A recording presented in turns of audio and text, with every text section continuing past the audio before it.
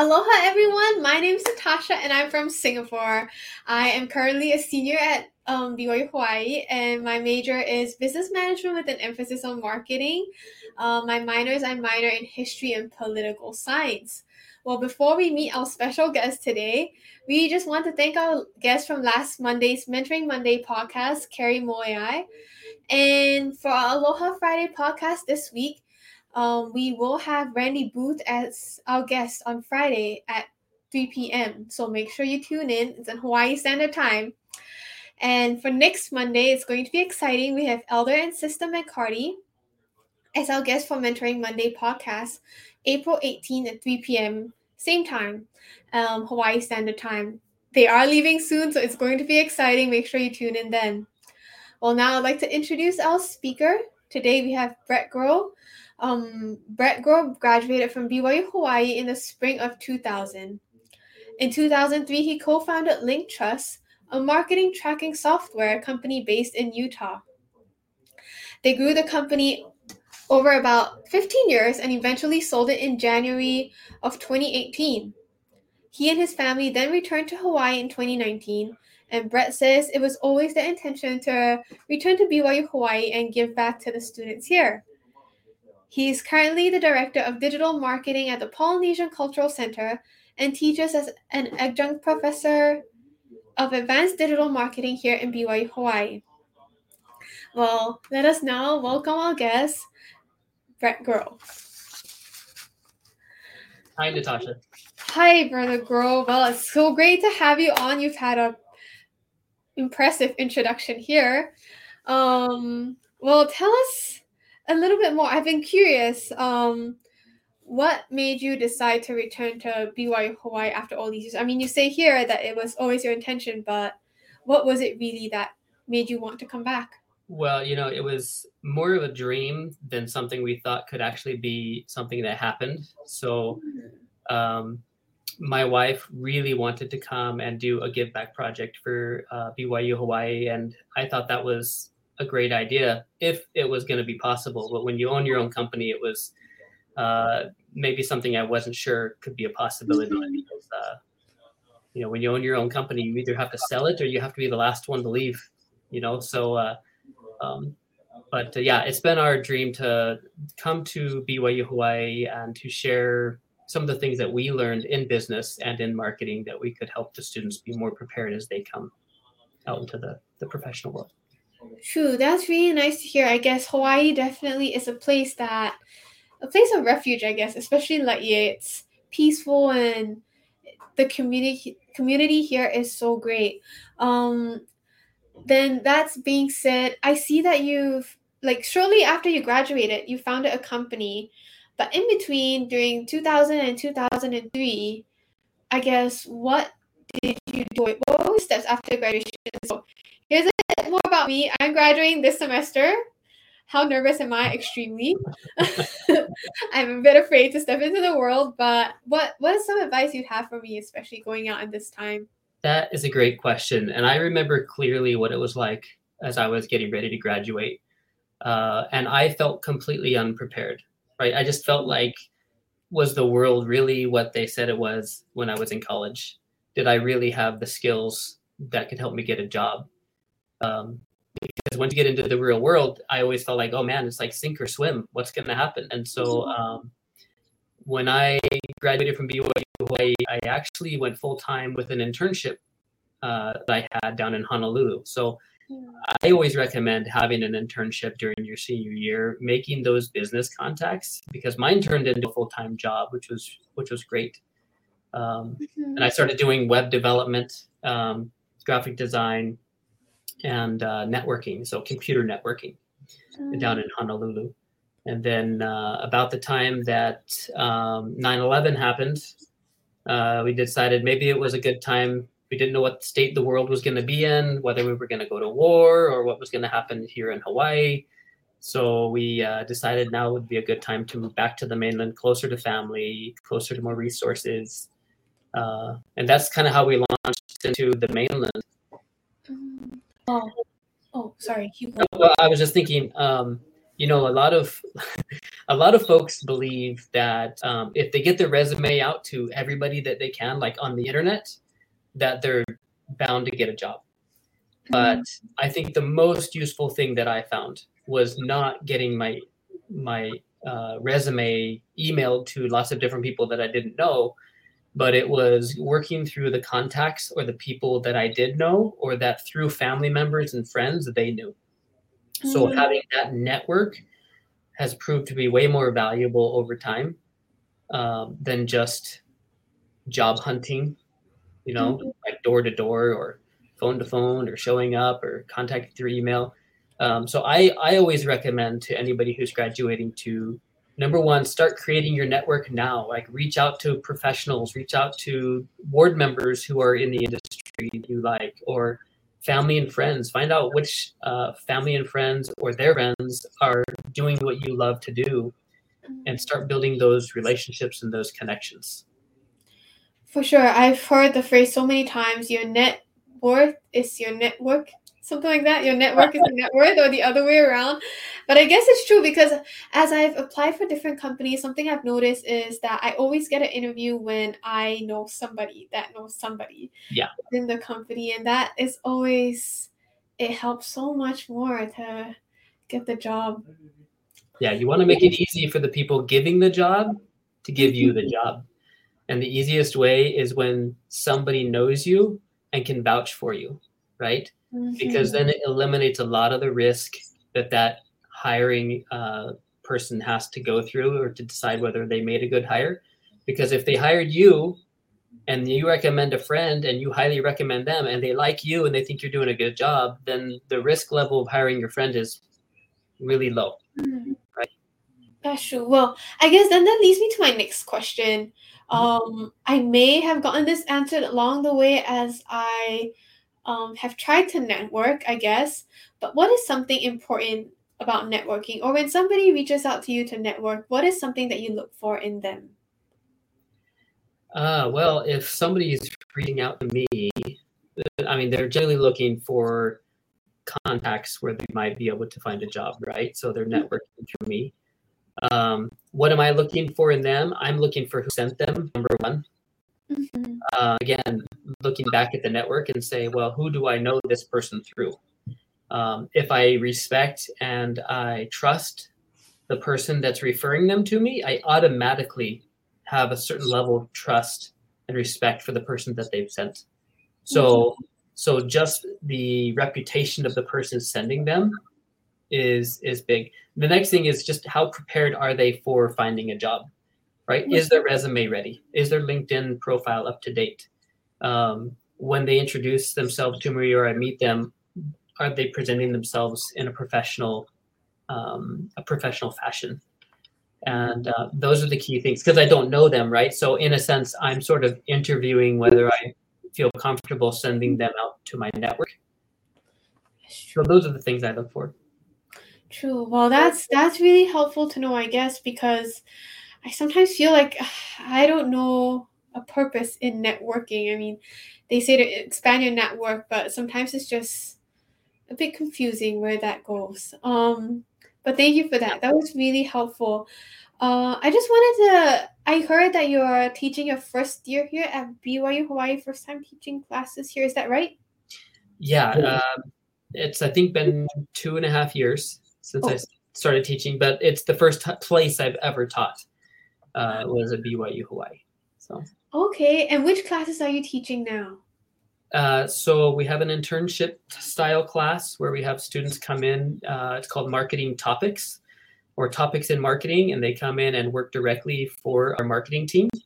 So we assign them to managers. They get practical hands-on experience being employees in a marketing department for digital marketing and e-commerce.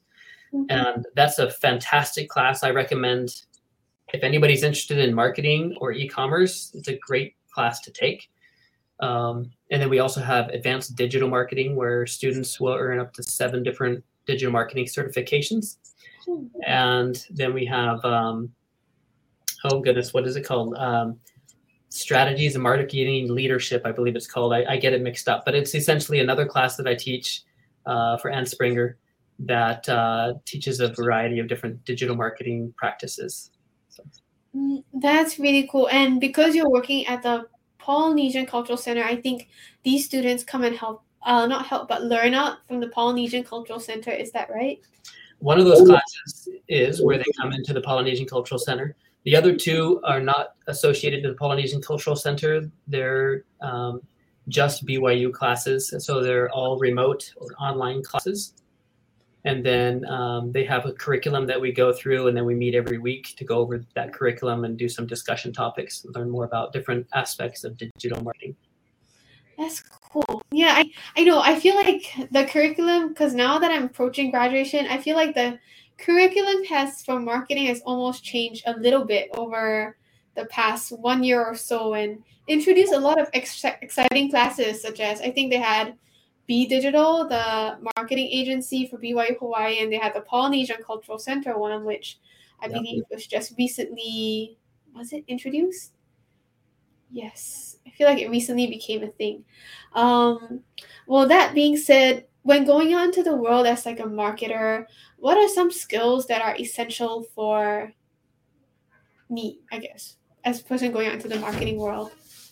Okay, so if you really want to get into digital marketing specifically, key skills would be understanding. Number one, I think, is as you're getting into a profession, nobody is going to expect that you know too much, right? Because you don't have a lot of experience. But what they really want to do is know that you are teachable and that you can overcome hurdles to success. So if you bump into things that you don't know, you're the type of person that can go figure them out and bring those back to the team with a solution.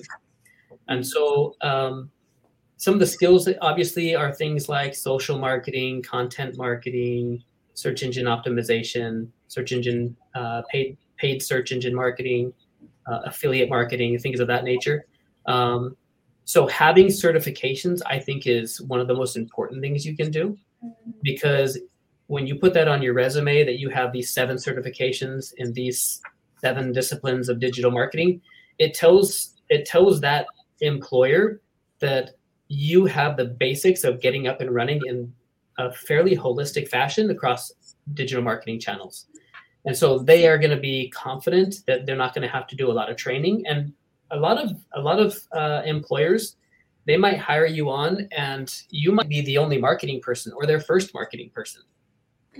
So they won't know whether you know what you know, right? Okay. So they might be interviewing you to help do marketing, and certifications to them say that you know what you're doing, so that they don't have to worry about whether they have to figure out whether you know what you're doing.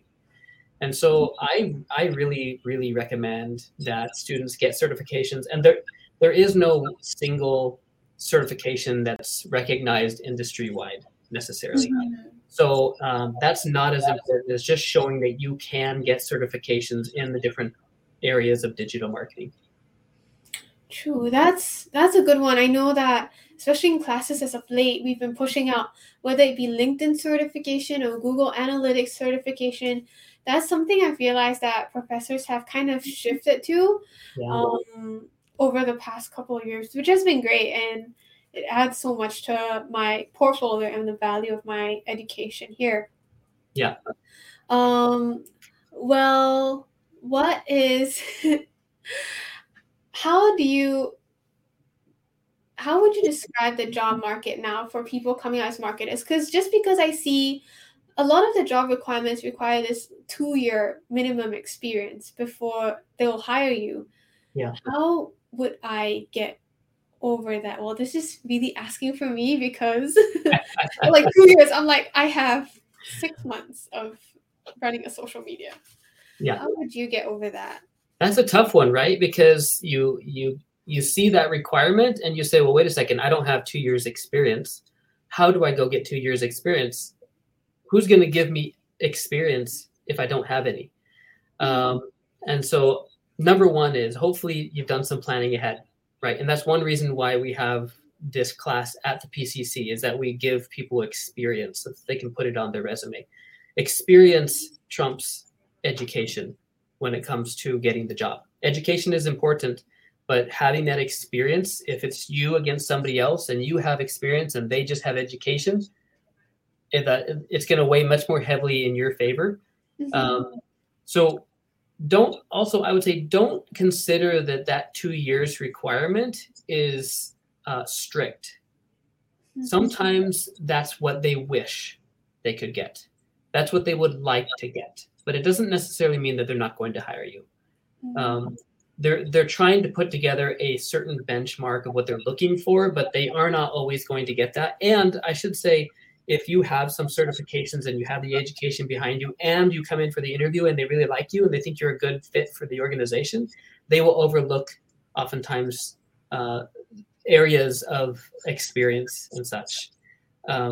Not everybody that they interview is going to check off all the boxes of the job that they're advertising, and they know that they're going to find people that are stronger in one area, a little weaker in another, or they have experience in this area but they don't have experience in another. So if you have certifications or you have some practical experience, that will go a long way, and oftentimes that will be enough to get you in the door, even if the job description says that they want you to have 2 years experience. True. Well, that's comforting to know. Yeah. And you know what? Also, I would say look back at what you've been doing to find out, do you have other experience that you're not giving yourself credit for? What other marketing experience do you have? And maybe it's more grassroots marketing. Maybe it's like, before I went on my mission, I did door-to-door sales. I only did it for a week because I couldn't stand it, but I did it for a week. That is marketing experience. I have an experience in that kind of marketing, right? So think back to all the different things that you've done. If you had a lemonade stand, or you started your own business, or you were doing mentoring or something like that, those are things that also, when added all together, give you that experience.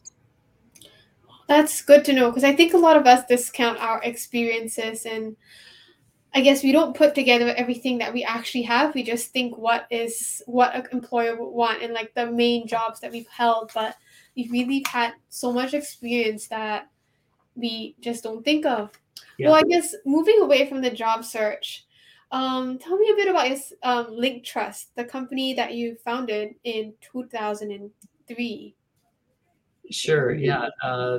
Well, I was hired by another marketing company, another marketing agency, to do various jobs within that company.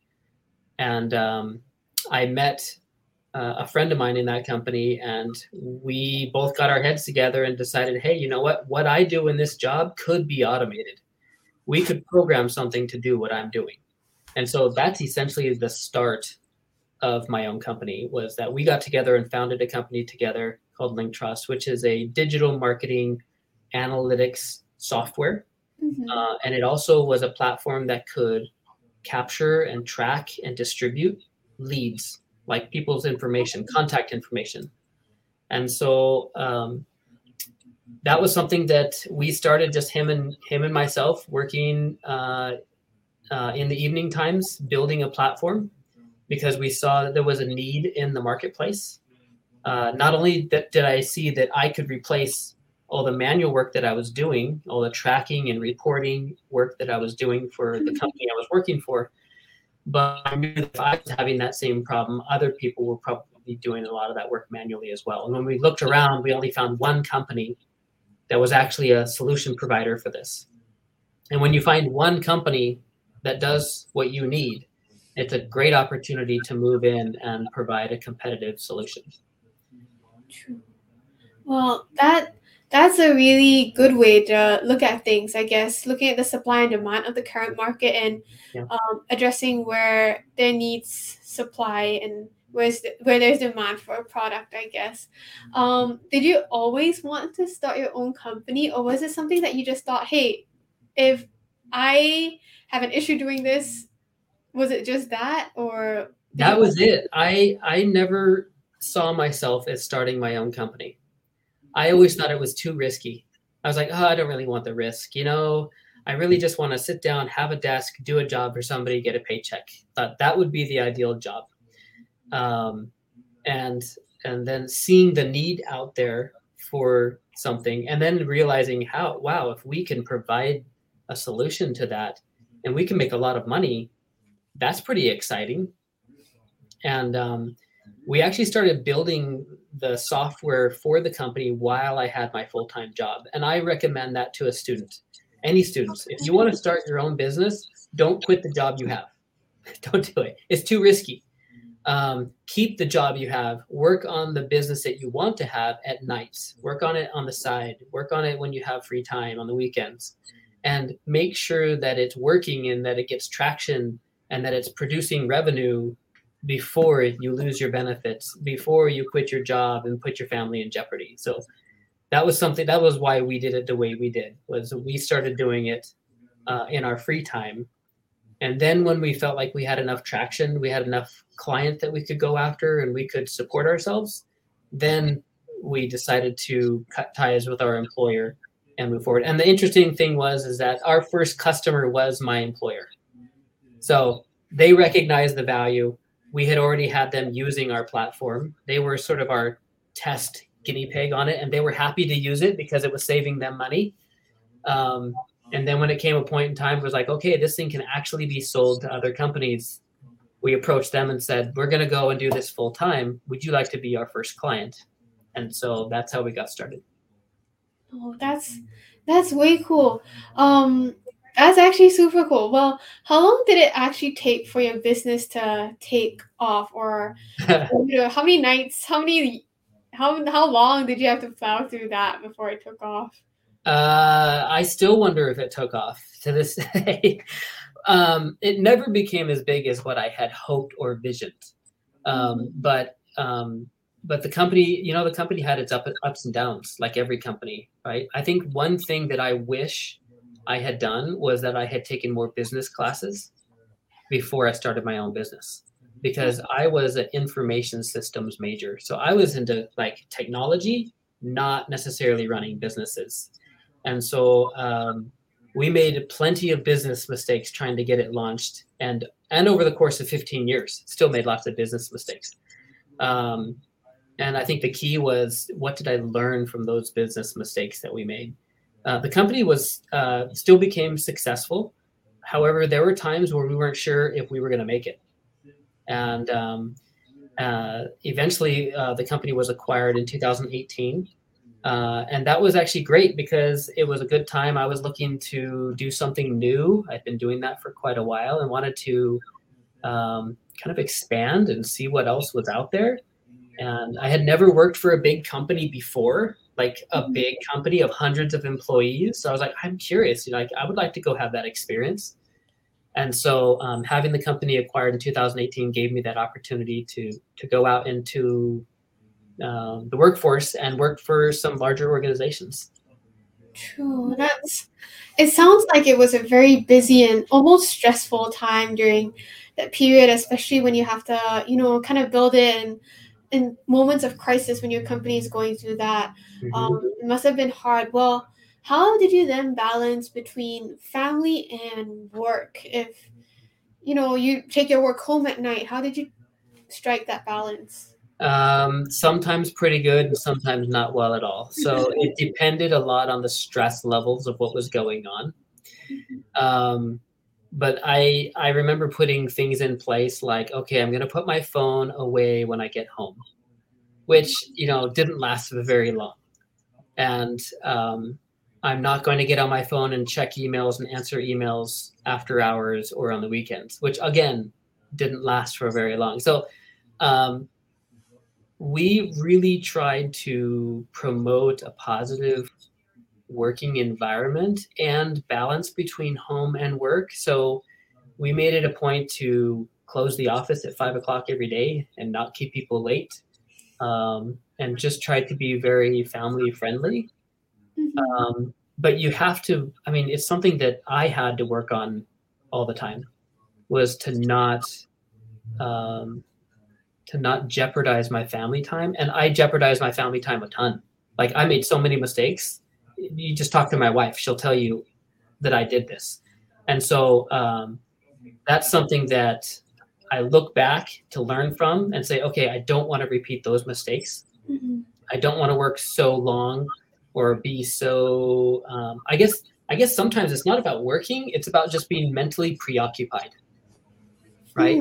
Being mentally preoccupied with your job when you're not at your job. And I think what one tool that really helps me now is meditation. Also going out and making sure that I have a social life, like getting friends together and doing something, and really being more mindful of what I'm spending my time on so that I'm present when I'm with my friends, or I'm present when I'm with my children or my wife, and I'm not thinking about three things while I'm at home with the kids. I think even though I don't have a family, I feel like that happens a lot to me too, and I feel that there's so many things that goes on in the mind, and you have so many problems at hand that you just want to address and you can't, and it preoccupies your mind. It takes Yep. away from everything. That's a really good thing. Meditation. I will have to try that. Another good thing that I still use today is writing a to-do list. At the end of the day, just do a brain dump of everything that is on your mind that you're like, oh, and I got to remember this, and don't forget about that, and oh yeah, this was a good idea, don't forget about that. Write it out on a list and leave it there for tomorrow on a piece of paper, right? Because then you know that all the ideas are captured and you can sort of mentally take a rest from it, rather than constantly reminding yourself of, oh, I need to make sure I do this. Oh, and don't forget about this needs attention and that needs attention, right? Just get it on paper so you can let it go for a while. Funny thing, I actually keep a notepad by my bed, and when I can't sleep at night because my thoughts are all in my head, I just jot them all down and I close it and I have a good night's rest. So yeah, you sleep better at night. That's a great technique. Yeah. Well, I guess we're kind of running out of time, but I just have one last question for you. I guess, what is a piece of advice that you'd give someone who is graduating and entering the workforce with? I mean, you've been here yourself, same place as I am, and what is a piece of advice you give to someone like me? A piece of advice. Well, let's see. It's not, I wouldn't say this is the most important piece of advice, because there's lots of important pieces of advice. But one is to be yourself, be your best self, let's just say. And that means when you get into an organization, or when you're interviewing for an organization, is to be okay with being yourself. And don't worry so much about whether you fit the mold. Be yourself. If you're a happy person, if you're a pleasant person, like, be that. Don't worry about being too uptight and too nervous when you're trying to get those jobs. And then when you get into that job, I remember this very important thing. Remember that because you're the newest employee in that office, you actually have an advantage over everybody else.